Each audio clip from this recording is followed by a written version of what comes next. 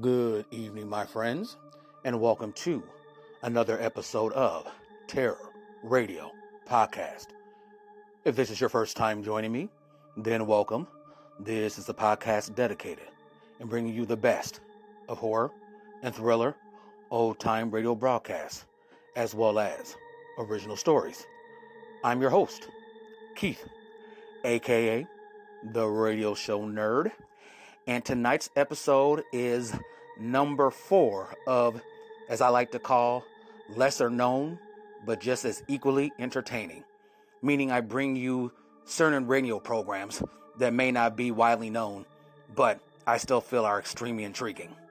So, without further ado, this is Terror Radio.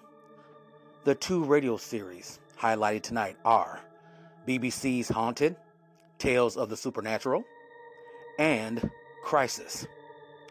Our first radio play is called Listen to the Silence. And this was first broadcasted sometime in 1980 on Haunted. Following that, we have the radio play Nightmare. And this was first broadcasted on December 12th, 1973 on Crisis. So, you all know the drill. Sit back, turn down the lights, and listen to the silence, followed by Nightmare.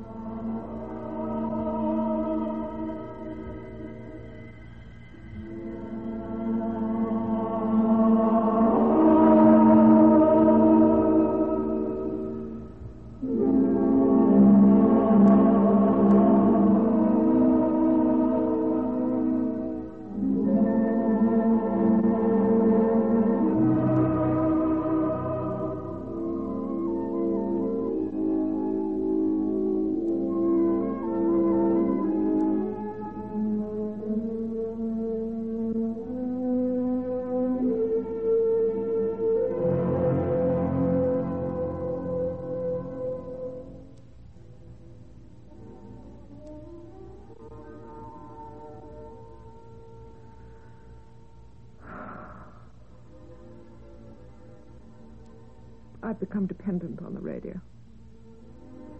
I turn it on as soon as I come home from work, and I forget to turn it off when I go to bed. I depend on it to fill in. A companion constantly talking to me, entertaining me. It's wrong.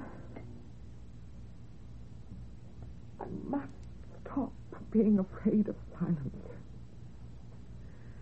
There's nothing to fear.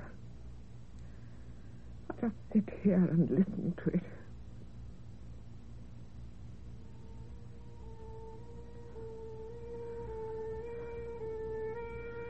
Oh, I thought it was coming for me. Oh, dear, I'm shaking. No, Mary, stop it. Pull yourself together. It was like a warning. A warning of approaching death. Coming for... No. Listen, Mary, listen to the silence. Why am I doing this? Why have I turned off the radio? Why am I deliberately sitting here frightening myself? I must be going mad. No. Don't say that. Don't even think of it. You're not mad, Mary Smith. You're perfectly sane. Why have I always been so lonely? Like a stranger in a strange land all my life. Indifferent parents, lovers without the pretense of love. Then solitary confinement as age inevitably conquers looks. What will happen to me when infirmity takes all?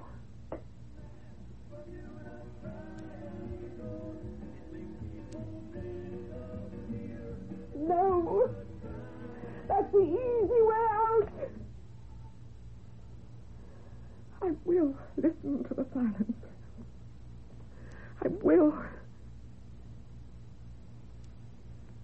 I know someone is there. I've always known. I was afraid. That's true, but not now. Come into the silence and join me. Come in. I'll be brave. I'll listen.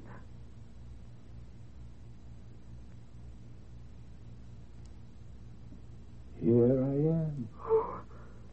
At last. Who are you? The radio and your voice prevented me. Where are you? Here. I am here. But I can't see you. Can you see the voices that come from your radio? Who are you? Your grandfather. My grandfather. A seaman. An explorer. Adventure was my life, still is. And what a great adventure it has been turning to you. But, well, you can't be either of my grandfathers. You speak with a foreign accent. They were born in London. Besides, they're dead. They were not your grandparents. And your so-called parents. They're not your parents at all. What are you saying? Listen, Mary. I have something to tell you. Your real father was my son, Stefan. He was Polish like me. He didn't have the opportunity to marry the girl he loved. He was a political activist. And he was killed 6 months before you were born. Natasha, my daughter-in-law, your real mother, died giving birth to you. And you were taken to an orphanage in Warsaw. You were one of the lucky ones. A refugee family brought you with them when they fled from Poland to England. Here, they did a secret deal with an English couple, Mr. and Mrs. Smith, who adopted you. They were childless and desperately wanted a girl. But afterwards, they regretted it. They found you ungrateful, solitary, and temperamental. Quietly, they hated you and were secretly delighted when you ran away. As for you, without knowing it, you ached for your own country, your own people. You are Polish through and through. I have been trying to reach you, but you never gave me the silence, the deep silence I needed until tonight. I'm dreaming. Tell me I'm dreaming. No, you're not dreaming. Entranced, yes. For the first time, you have opened the door which deep down inside you knew was always there. The door between the two worlds. But I'm not psychic.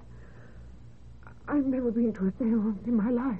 You have always possessed psychic powers, but you have been secretly afraid of embracing them. Believe me, Mary, there is nothing to fear. Nothing at all. I thought that hearing you like this, well, that I'd be afraid. But I'm not. It seems, well, natural to be sitting here. It is natural, Mary. Everything that happens is natural. How could it be otherwise? We must keep our voices down. They might hear us downstairs. Only you can hear me. No one else can. Why have you come? First, to tell you who you are. This I have done. Secondly, and important to me, is to tell you stories. Wonderful stories that make up my life. But there is time for that. You have the rest of your life in which to hear them. All you need to do is to open the door to the silence, and I will come into it. Now, go to bed and sleep. Go to work tomorrow as usual. In the evening, When you return, do not switch on the radio, but listen to the silence. I'll be waiting to come in. Good night, Maria. Maria? But I've always been called Mary. Maria is your real name. Maria. Yes. It's me. It's really me.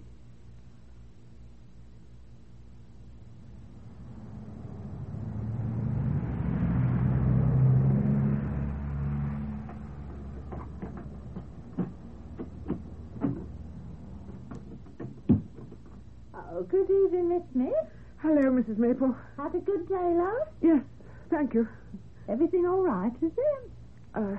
Yes. Yes. Oh, that's good. Had a visitor the other evening, did we? No. Why do you ask? Nothing really, but... Well, it's just that Jenny thought she heard you talking to someone, that's all. I said she must be talking nonsense, because I didn't hear you let anyone in. You're right, Mrs. Maple. There was no one with me. I was quite alone. Good evening. Good evening, dear.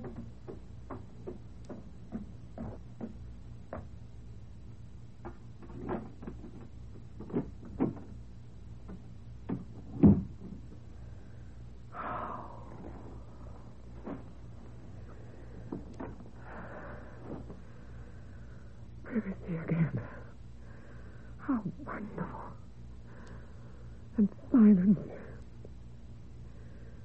Will it happen once more, I wonder? Or was it merely a dream? Oh, no. Please tell me it wasn't a dream. I won't turn on the radio. I'll just sit here quietly and listen. Listen to the silence. Hello, Maria. Oh, hello. I've been thinking about you all day. Have you? That's nice. Where do you live? There is no way in which I can describe where I live. Your language does not contain the word. But I shall tell you tales of how I lived when I was in your world. Oh, What's the matter? so you are dead, then? Only in your limited sense of the word. Do I sound dead? No, not a bit. But Yes. tell me, what is it like to die? Do not fear dying, Maria. If you've enjoyed life as much as I have, you will find dying bitterly disappointing. But in time, that feeling will pass and you will discover that dying is another form of birth, and you will be content at the prospect. You make it sound almost pleasant. Well, it's less of an ordeal than I thought. Tell me about when you were in my world. Tell me about your adventures when you were here. Well, I was a captain of a ship and traded in Malay archipelago and along the seashores and riverbanks of Africa. Once I remember when I was trading in Ireland. And yet after all that, I had managed to survive and return to England with the hold laden and the ship and all its crew safe. That was wonderful. Oh, tell me another story, Grandfather, please. Please, I feel like a child again. Good, I'm pleased. Except when I was a little girl, no one ever told me stories. That's all in the past now. I will tell you more stories tomorrow when you come home from work. Promise? Of course. And the evening after that. And every evening of your life until all the tales are told. Good night, little Maria. Good night, Grandfather. Oh, how marvelous. To have something to look forward to every evening for the rest of my life. I'm so fortunate and so happy. I've never ever really been happy before. And this can go on and on and on.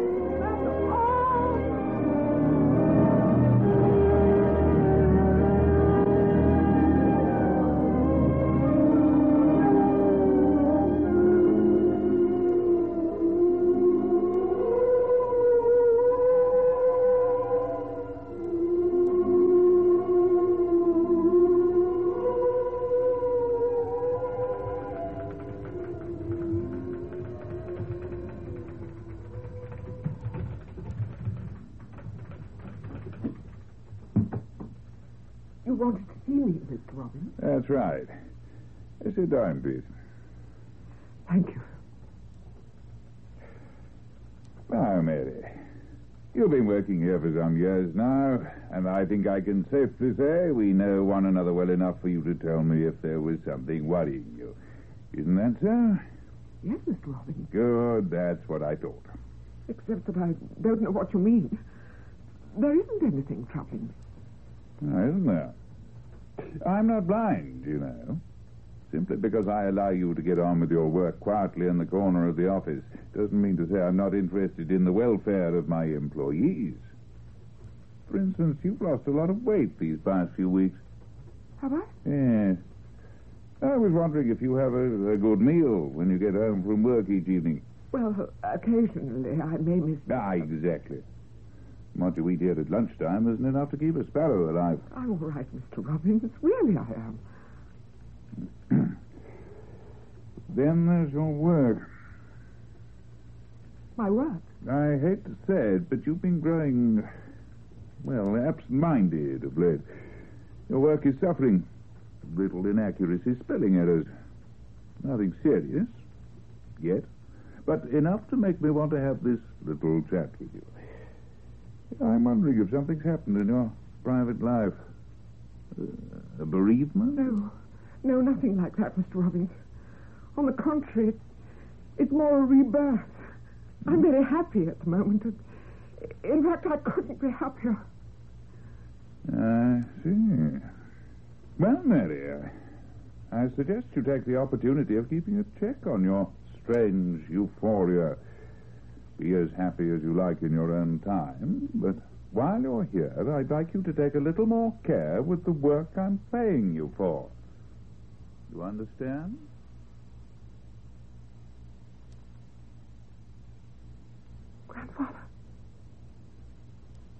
Grandfather, are you there? I am here, my child. I didn't tell you this before, but 2 months ago, my employer, Mr. Robbins, called me into his office and told me that my work was deteriorating. Today, he called me into his office once more and gave me the sack.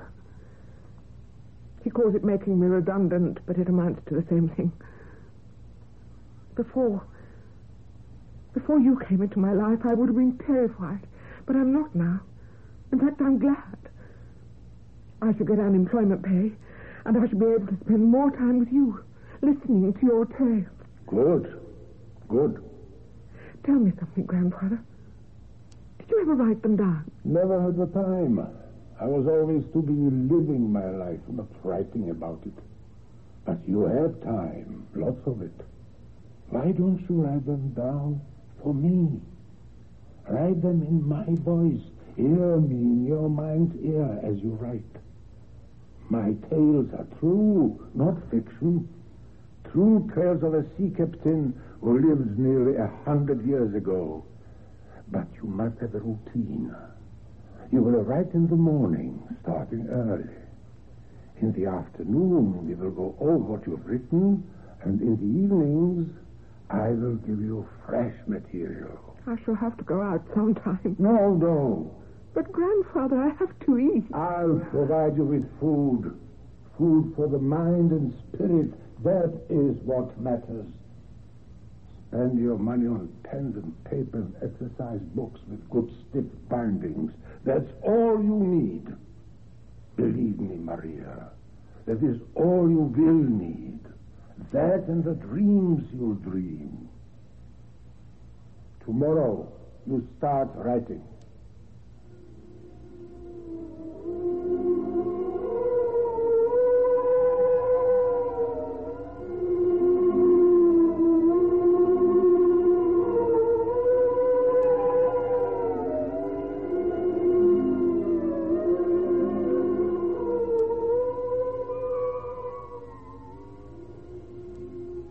The 20th story you've told me, Grandfather.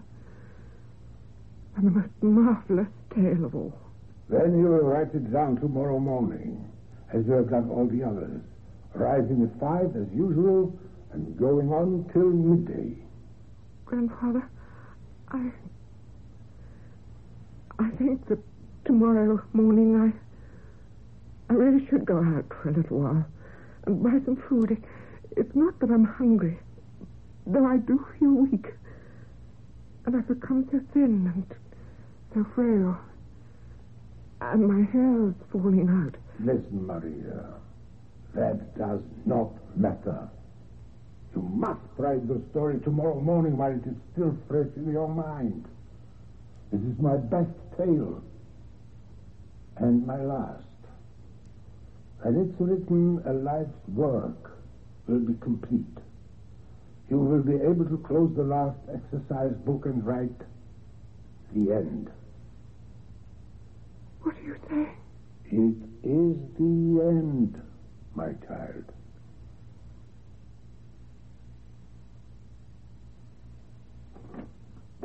This is the room, Doctor. She's here. Thank you, Mrs. Maple. I rang as soon as I found her. I'd no idea she'd got herself into such a state. I hadn't seen her for a long time, you see. Yes, I got the feeling that since she left work, she tried to avoid me. She was always punctual with the rent until this morning. When I didn't find the book and the money in the usual place, on the table in the hall, I knew something must be wrong. Yes, Then I came up, knocked on the door, and when there was no reply, I came in and found this. There's no food in the cupboard, nothing. She never drank milk, you see, so there was no telling she wasn't getting any nourishment. You know, checking the bottles the way you can with some people. There's nothing here except all these exercise books full of writing. It's as if she just went out of her mind, sat up here in solitude and complete silence, and wrote her heart out. Mrs. Maple. Yes, Doctor. Would you like to go downstairs and look after your daughter? I'll just examine her and be down in a few moments. Oh, of course, sorry. Here I am, jabbering away, and you want to get on with your work. Would you like a cup of tea when you come down?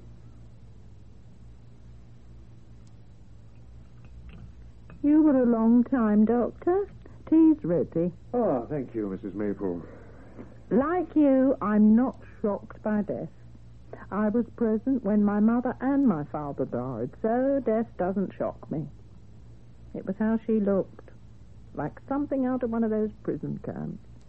She was like a little shriveled old woman of about 90 instead of a 50-year-old. That's all she was, Doctor. 50 years old. I've sent for an ambulance. There'll have to be a post-mortem. You're not sure how she died, then? I believe it was starvation, which of course leads to a natural self-poisoning. Has she any relatives? She never spoke of any. She didn't receive any letters to speak of, except tax forms and the like. So I've no way of knowing whether there were any relatives or not. I see. Mommy! An ambulance is stopping outside! All right, dear. They think it's a bit of excitement, don't they? I'll take care of the exercise books for the time being, if that's all right, Mrs. Maple. Well, I don't know, Now, they'll be Doctor. returned when it's all over. They'll probably be needed by the coroner. Coroner? Oh, there'll have to be an inquest. But that needn't distress you. They'll simply ask you to describe the circumstances in which you found Miss Smith. Well, I see. No one's going to blame you, Mrs. Maple. She wouldn't have welcomed any intrusion into her privacy on your part. Well, that's how it seemed to me these last few months, Doctor. She changed. She really did change. Wasn't for me to interfere. I'd probably feel as she felt. I like to keep myself to myself. Hello, Richard. What are you doing? Hello, darling. I was reading. Oh? They look like exercise books. They are. What's in them? Oh, stories. It's just that it's all a terrible waste. You mean they're no good? Oh, no. The opposite. Look, darling. I'm afraid they're not making sense. Well, Mary Smith, who apparently wrote these stories, was the lodger of one of my patients. I think she starved to death. Why? God. How awful. I think she was possessed by the need to get these stories down on paper. You mean she wrote herself to death? No, darling, it doesn't make sense. There are 20 stories here, set in Malaya and Africa in the 19th century, and they have an extraordinarily authentic ring about them. You must agree that it's more than strange a woman writing that kind of story. You could almost believe they were true. They're told in the first person by the central character, a Polish sea captain, trader. Oh. She doesn't even reveal his name. But seeing that he's Polish, the whole thing must be a figment of her imagination.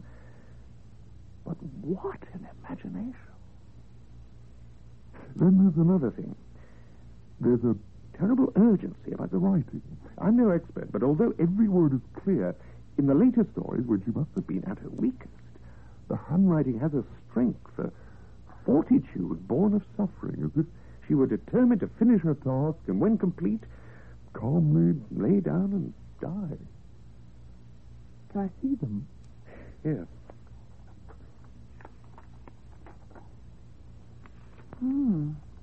I see what you mean about the handwriting. It is a bit wild and ragged. Especially towards the end. But there's an exhilaration about it. Exhilaration? Not fortitude, darling. Exhilaration is the word I'd use. Look, see how the lines slant upwards and the letters slant forward? It's, well, optimistic handwriting.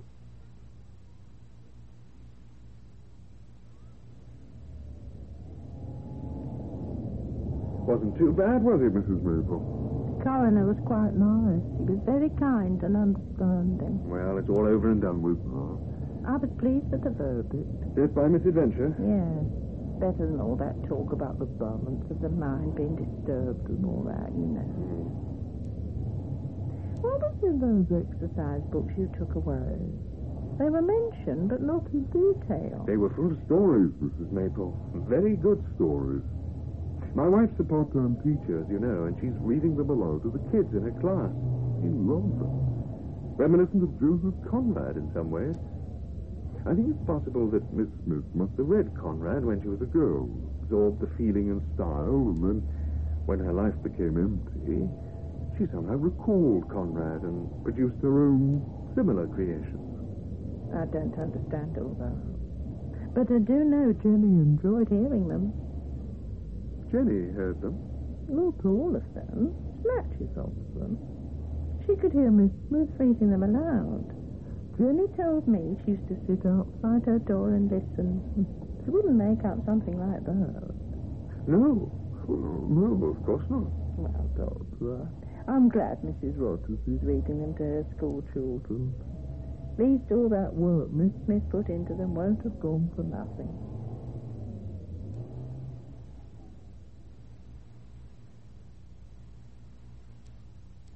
Why didn't you tell me about what happened to Miss Smith? I suppose I should have told you, Jenny, but I thought you'd be upset. Especially about her dying in the house. No, I'm not upset. I feel sorry for her. I feel sorry for anyone who dies. Why did she die, Mummy? She was old, I suppose. Her time had come. She wasn't all that old. I mean, she wasn't as old as a man. Man? What man? Didn't you see him? What man are you talking about? The one that came here to see her, of course, a visitor. I never knew she had a visitor. The funny old man with the dark brown face and funny hat. And that great big white moustache. And you saw him lots of times. He was old. But he was very clever. You know, Mummy, he used to walk right through this door. It's true, without even opening it. That is clever, don't you think? Right through this door.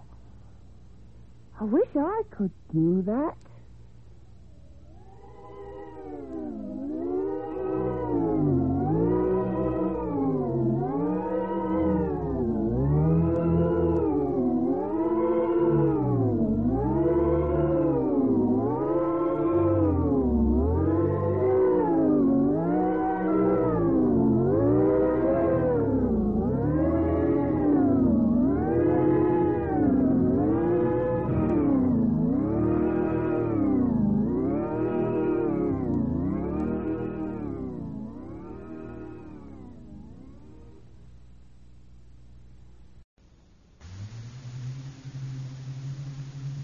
Sooner or later, when you least expect it, there comes a point of no return, a dead end from which there seems no escape, a moment in time, a moment of crisis.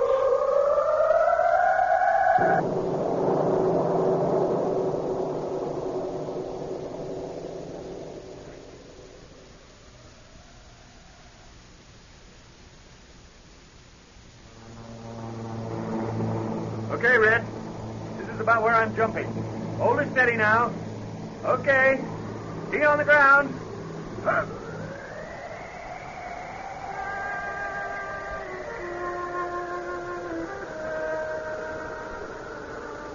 It's called skydiving, and to Corey Hunter, it's perhaps the only real freedom he knows. Diving from the wing strut of a Cessna 172, falling through the sweet Kansas autumn air until, at 1,200 feet, he pulls the ripcord that liberates the parachute that breaks his fall and once again saves his life. To Corey, stepping off that wing strut is stepping over the threshold of life into the arms of death, and the billowing chute is the sweet reprieve, once again snatching him back to life, back to the anxious embrace of lovely, fragile Sheila, waiting and praying just outside the 1,000-foot circle on the grassy field below. The ground and sky tumble wildly until he rudders his arms and legs, grasps the ring, and pulls.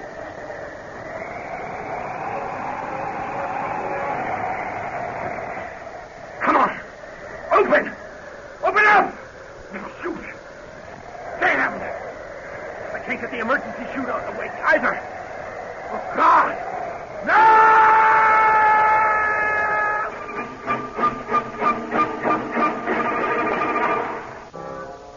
And now on Crisis, a tale of suspense, which we call Nightmare. How do you feel now, Corey? I'm okay. Listen, don't worry about it. It's just a nightmare, that's all. But you've had it so often before. Only a couple of times, maybe 3. Oh, my poor darling. I feel so helpless. I can't do anything to stop it. You always wake me up when I start screaming. That's a big help, believe me. Is it terrible? Just that it's so darn real. Well, then maybe you'll give it up. Really, Corey, I don't want to be the nagging wife. I know. I know you hate having to wait down on the field when I'm jumping, but, well, you can understand this. It's the feeling of... I know, of freedom. You've told me over and over. And I've explained how safe it is. Then why do you keep having this dream that your chute won't open? I don't know. But don't you see, darling, it's trying to tell you something. Oh, now we're not going to go into that again. But it is. It's a sign. That's what you get from reading that cheap sensation rag you buy at the market. Those cases are true. Sure. Thousands of people get warning messages in their dreams. Oh, Corey, you've got to give up skydiving. That's all there is to it. Hey, I'm going to be late. Have another piece of toast. No, can't. You know the traffic. I've got to go. Call me. If I can. Now listen, Sheila, please. Don't worry. But I will worry. Oh, Corey, in all our 8 years of married life, I haven't asked you to change one single thing, have I? Just this. Let's forget it. Okay, Sheila? Change jobs. Move away. Become hippies. Anything. Look, if it's the pressure down at the office... Listen, I got to go. I'll see you tonight. Call me, please. Okay, honey. I'll call you.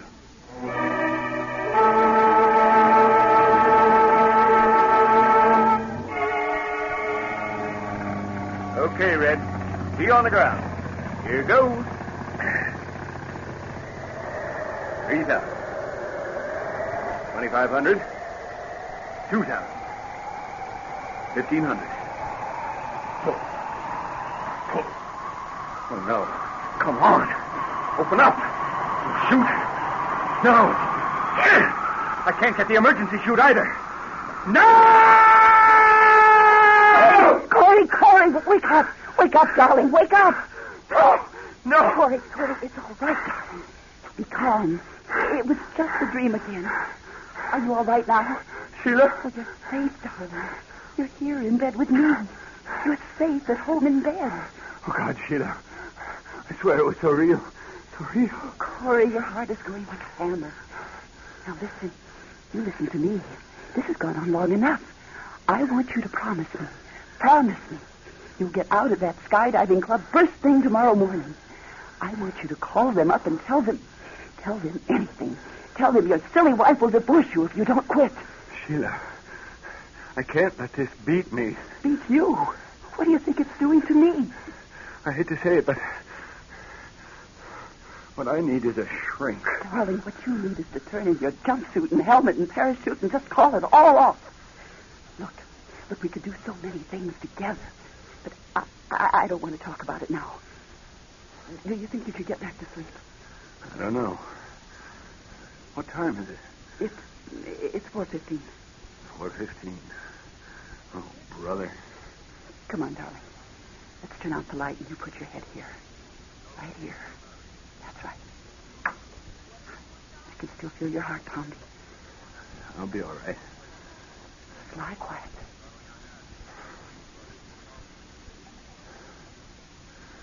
Sheila, I don't know what I'd do without you. If it weren't for you waking me up every time, I think I might not wake up. See, I dream I jump and everything's fine. And I get that beautiful free feeling. And then I count down, and then I pull the ring, and nothing happens. I see the ground coming up, turning, wheeling closer and closer, and then at the last possible minute, you wake me up. I hate to think what would happen if you didn't wake me just when you do. Horrible. Do I really scream? Yes, you do. Loud enough for the neighbors to hear, do you think? I don't know. They never mentioned it. Sheila? Yes? Will you do something for me tomorrow? Anything. Will you call Dr. Tanner and ask him if he can recommend a psychiatrist?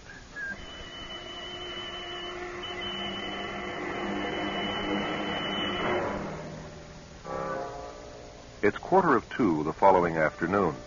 In the outer office of Seminole Title Insurance, typewriters clatter, secretaries move from phone to file to copying machine, uninspired today by the usual encouragement of handsome Corey Hunter.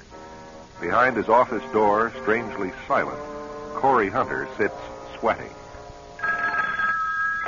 Yeah. Corey? Hi, honey. Corey, how do you feel? I'm fine. I'm perfectly fine. Good Lord, Sheila, do you have to begin every conversation by asking me how I feel? Hey, I'm sorry, Sheila. Forgive me. Corey, remember what you asked me to do? Yeah? I took you at your word. I called Dr. Tanner, and he just called me back, or his nurse did. She gave me the name of a man to see. Yeah? His name is Robert Brand. Grand? Brand. B-R-A-N-D. He's in the little professional group out by the new hospital in Glen Arm. I see. Can't you talk? Sure I can talk. Oh, I mean, you sound like there's someone there with you. No, I'm all alone. Corey, will you see Dr. Brand? Yeah. I've got to do something. You can't go on like you have been. I know it. Corey, I've made an appointment with Dr. Brand. Oh?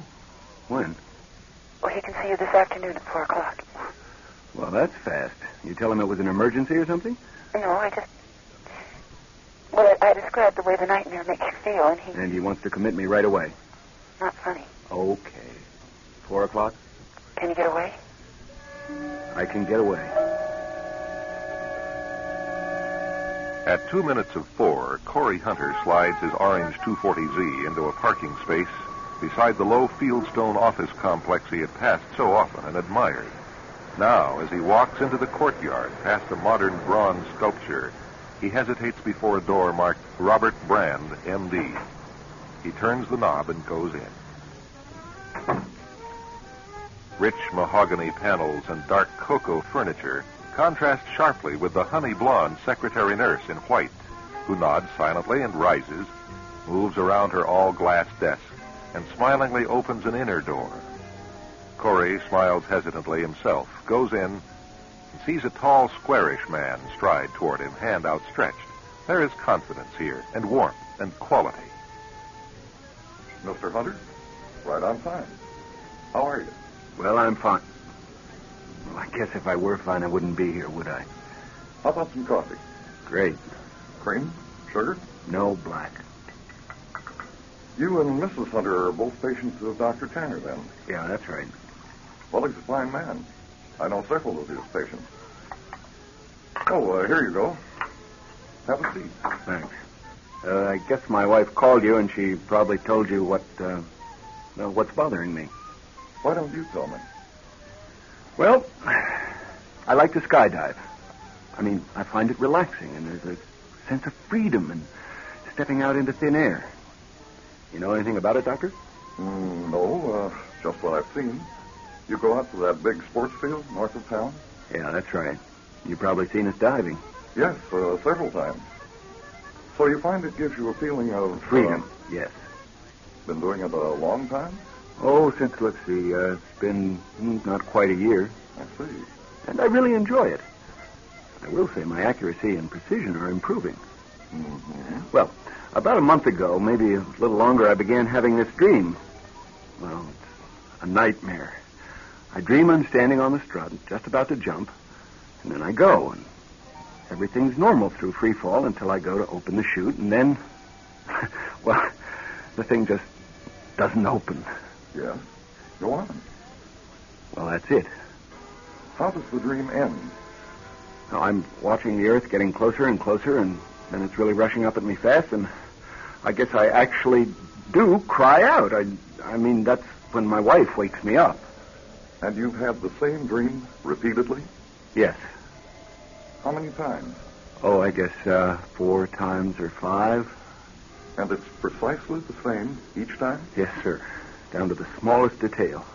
When I start having the dream, I know how it's going to end, and I know it's just a dream, and I want to wake up, but it seems like it has to run all the way through, like a automatic movie, sort of, that you can't turn off once it's started. You know what I mean? Tell me about your work, Mr. Hunter. Well, I'm vice president of Seminole Title Insurance. You work indoors? Yes, most of the time. How do you like it? It's a good job, plenty of opportunities. I'm young enough. I've got a lot of good years ahead of me. I like to build a business, got a lot of plans.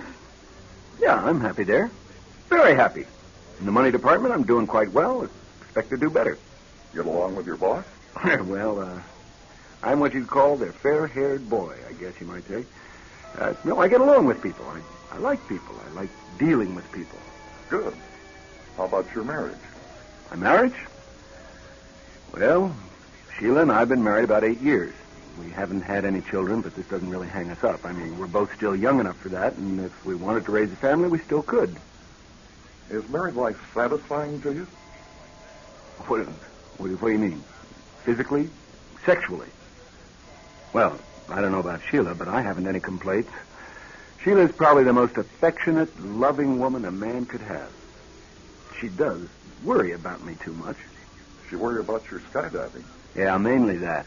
I mean, I can understand it, but she cries when I'm jumping. Every time. My God, I suppose I put her through hell every Sunday. You go up every Sunday? Yeah, just about. When you wake up from this nightmare, what happens? Well, I'm sweating and my heart's going like crazy. Hey, is there any chance this thing could do any physical harm? Oh, not if you're in good health. I suppose you're going to tell me to give up skydiving. Would you like to? No. Well, I mean, I get a lot of pleasure out of it, but if it's subconsciously bothering me, is that it? Am I scared about it and I don't know it? What do you think? Look, I'm asking you. You're the psychiatrist. Have you made any jumps since the last nightmare? Well, actually, I haven't jumped for over a month. Frankly, not since I had the first of these things, these dreams. Sheila's been begging me to give it up, naturally. You think I should? No, I'm going to surprise you. I think you'd be happier if you knew you hadn't put so much faith in a dream that it caused you to alter your conscious way of life. Am I right? How do you mean? I don't want you to believe that this nightmare was some sort of a supernatural omen. You follow me? Oh, yeah, I see. Yeah, Sheila thinks the dream is a warning. No, I advocate your going up at least once more. Just do it to prove to yourself you can. Then you can walk away from it and do it proudly. Then if you have any recurrence of the nightmare after you've turned your back on skydiving, I'd like to see you again. Then you don't think I'm unbalanced? No more than we all are. Hey, this wasn't as painful as I was afraid it would be. Thanks, Doctor. I hope I don't see you again. Hey, Shield, I'm home. I just come from Dr. Weird. Corey? Oh, darling, how are you? I'm fine. Honest injury. Oh, you look fine. You saw the doctor? I did. What'd he say? Well, he said I'm no crazier than everybody else. Oh, well, I knew you weren't crazy, and... He said, you aren't going to like this. What? Well, I've got some good news and some bad news. No. You're not supposed to say it that way. You're supposed to say it the other way around. I've got some bad news and some good news. Now, first, the bad news. He wants me to jump one more time. Oh, you're kidding. And now the good news. Then he wants me to call it quits. And will you? I will. Oh, Corey, thank you. Oh, you'll never know how grateful I'll be if you quit. I know. Will you miss it so very terribly? Well, maybe we can find something else to replace it. Mountain climbing, skiing. In Kansas? Oh, something, anything. Oh, darling, I'm so grateful to Dr. Brand. Oh, what sort of man is he? Brand? Well, he's tall, pretty well built. Probably in his early 40s, I'd say. Not bad looking. Not handsome. Just a good, straightforward sort of guy. Doesn't make you squirm. I was afraid he'd be a little wizened up old man with a white coat and one of those reflectors on his head. So did I. Hey, listen, hon. Today's Friday. Let's get it all over this Sunday, okay? The last jump? The last. I promise. Then he thinks the jumping is what's been making you have the nightmare? No, he doesn't say. He just says, if I quit skydiving and still have the dream, to see him again. Oh, but you won't. Not anymore. I just feel it.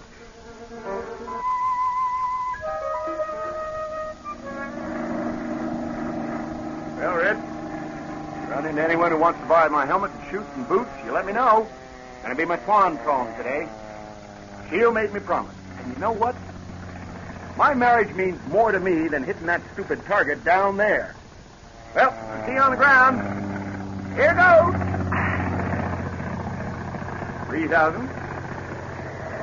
2,500. 2,000. 1,500. Oh, no. Just like the dream. No, this is the dream. Sheila, wake me up. Sheila, wake me up. Sheila, wake me up. Ah!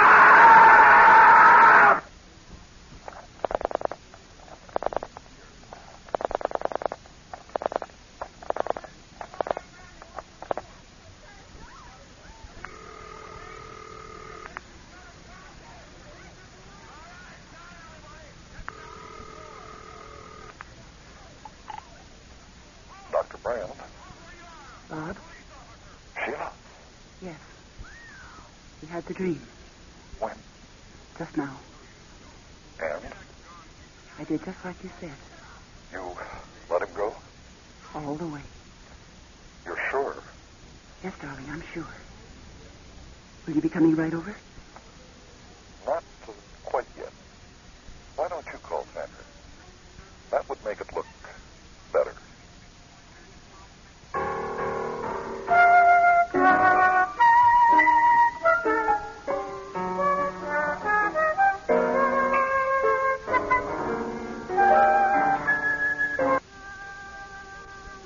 A realistic nightmare that happens over and over? Ever had one like that? Well, maybe you'd better visit a psychiatrist yourself. But why don't you pick one personally? Be sure he's a nice, wizened-up little old man in a white coat with one of those reflectors on his head. Our thanks to Ted Darms as Corey Hunter, Pat French as Sheila, and Bob Wright as Dr. Brand. Crisis has presented Nightmare, written and directed by yours truly, Jim French. Join us next time for a tale of suspense, a story of crisis.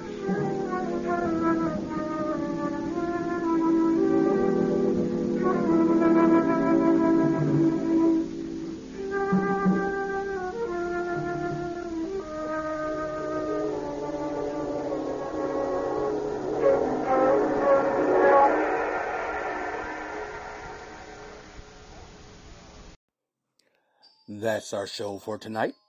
I want to thank you all for listening. And remember, you can find me on Facebook at facebook.com/terror1970, or you can find me on Instagram at Radio Show Nerd. I also have a YouTube channel, Terror Radio. Please check it out. Subscribe, like, and share the videos. Will be highly appreciated. Again, this is your host, Keith, better known as the Radio Show Nerd, signing off.